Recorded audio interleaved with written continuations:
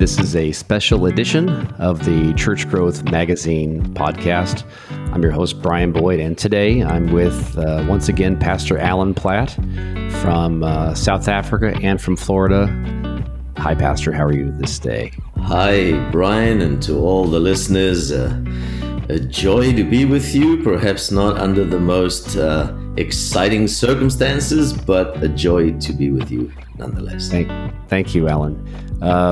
A few weeks ago, Pastor Alan was on our podcast. We talked about healthy church and what it means to be healthy church. And today we're talking about health again, aren't we, Pastor? But in a little different way. Yeah. We're in the middle of a coronavirus pandemic, and a lot of churches are having different reactions to this. And I wanted to get your thoughts on the pandemic and what the church's role should be during this. What are your initial thoughts about the church and this and what they should be doing in their communities?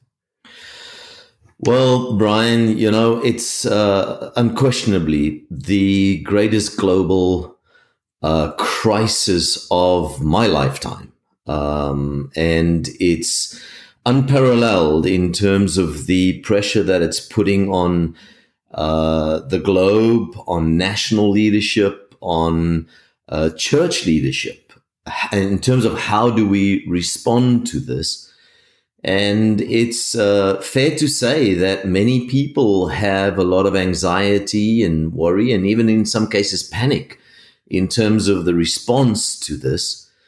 And this is where we, as Christ followers who recognize that this is a challenge and that we have to step up to this, but at the same time are very aware that, there might be a virus behind the virus, which is anxiety and fear and uncertainty, that would want to find bigger opportunity in people's lives.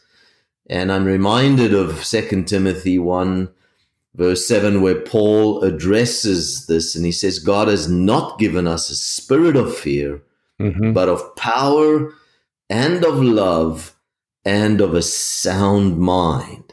And at this stage, I think this is how we would like to respond, is that we want to be practical, we want to be prayerful, right? But we also want to respond in the knowledge that God is with us and that we actually can bring hope to our world in this moment. Let's go back to fear for a moment. I'm reminded of Shadrach, Meshach, and Abednego in entering that furnace, and they had no fear. They knew that God was with them, and here there is a lot of fear among Christians, non-Christians. Tell me more about that. Where can we go to if we start to have anxiety? Where can we turn in that moment when we're scared and we don't know what's going on?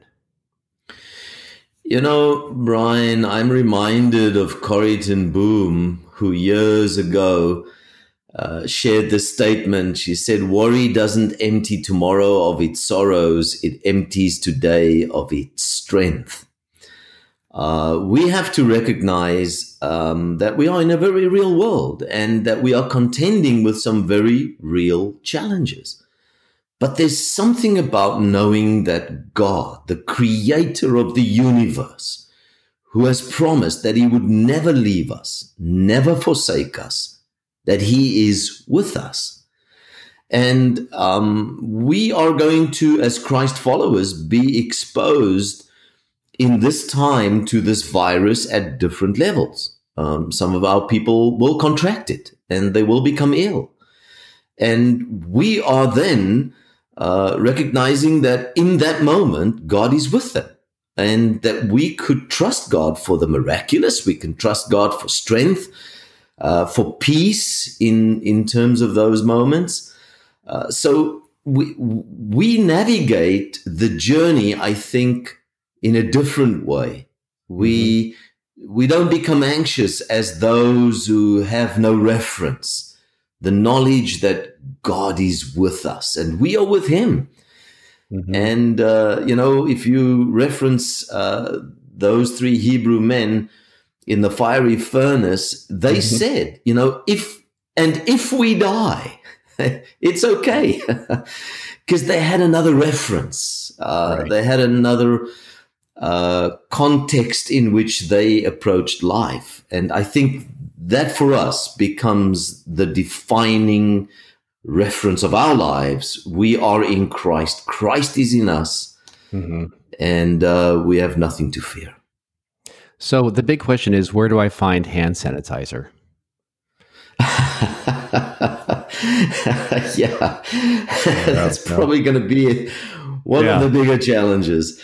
Yeah, the fact is, that's one of the things we need to do, Brian. I think we joke and we say, we want our people to sanitize. We want them to at the same time also improvise, make certain critical adjustments in their lives, and then we can also evangelize. This is a time for us to shine as Christ followers, to show the world that in the midst of crisis, we can engage in a different way, and we can bring hope to people in this time. But yes, sanitize is important. I think we need to follow all the rules and regulations that are communicated to us, either from the World Health Organization or government, nationally and local government. As we know, that in the context of local government, certain regulations have already been enforced in different places, not just here in the US, but also globally. So I had a moment yesterday to speak with a colleague in Dubai, in the UAE, and she was able to attend a church there that I know the pastor, and found a lot of comfort by being in church yesterday. A lot of churches now are moving to an online format because we're not getting big groups of people together. So I think there's still plenty of opportunity for you, the listener, to be part of a church. Find a church or a congregation that you normally attend, watch online, and this weekend, participate in those services and find comfort in knowing that what the leadership is saying and going back to the Bible, going back to the Scripture. Right. How has your travel been affected, Alan? I know that you travel quite a bit in around the world, ministering and working with leaders. What's it like for you, just in the life of you as this happens? Well, we've had to adjust. I just had a meeting before this podcast where we've now actually had to take steps on a 7-nation engagement in the next 2 months that we've totally now changed in terms of being there. But here's one of the important things, I think, Ryan. We need to make sure that we have our lines of communication to our people open. This is a time where they need to hear the voice of the shepherd. And so it's very important to give guidance and to communicate. We have, within our own frame of reference in the Doxa Deo family, communicated that we will keep on gathering until we communicate that it would be different. And it is different in certain places in the world where gatherings have been limited to certain numbers. We've even seen here in the Florida context where the government has made decisions that where churches gather in public buildings, such as schools, they have been postponed till everything settles down. So suddenly the churches now find themselves in a space where they really have to think innovatively. And, right. And this is, I think, one of the things that we're encouraging leadership teams is to say, you can't really plan for this, but you can be prepared. So asking yourself, how prepared am I for any eventuality to keep connected with my people? And how are we going to navigate that? One of the things we might want to be aware of is, because of all the online presence that we might be finding over this particular weekend, there is even an uncertainty whether Facebook and many of those other platforms will be able to handle it. And so you might even want to think about, when those platforms no longer serve, what are the other options? What are the other alternatives that you might be thinking through? But it is a time where we want to give guidance to our people from the levels of sanitize to the improvise and to the evangelize, how to posture ourselves in this time as a Christian community. That's great. Hey, Alan, as we close out this podcast, would you mind saying a prayer for those listening? I think, even as grounded as I think I am, I've had moments of I'll be honest, of fear. Not knowing that I have enough food on hand. What's going on? My parents, who are in the Seattle area, my dad's in his 90s. And so I'm praying for them. I told them yesterday, stay indoors, don't go out. And we have a wedding coming up in our family, and that date is in jeopardy because can people travel to the wedding? And so there's a lot of fear and stress. Would you mind just taking a moment as we close out today and saying a prayer for those listening? And I think that would go a long way in helping all our listeners. Yeah, sure, I will, Brian. I just want to quickly reference Philippians, where Paul speaks to the church in a time where the church itself, the early church, was going through crisis. And then he makes the statement, he says, "Be anxious for nothing. But in everything, by prayer and supplication with thanksgiving, let your requests be known to God." And then he says, "And the peace of God that passes all understanding will guard your hearts and minds through Christ Jesus." This, I really pray for every listener to experience something of the peace of God in the midst of this turmoil. But let's pray together. Father, you are the eternal author of life. And we are grateful today that we can know that we are known by you and we are loved by you, and that your presence fills our lives. We are aware of your presence in the midst of these uncertain times. You have always been our refuge in times of crisis. Your word teaches us, Lord, call on me in the day of trouble and I will deliver you.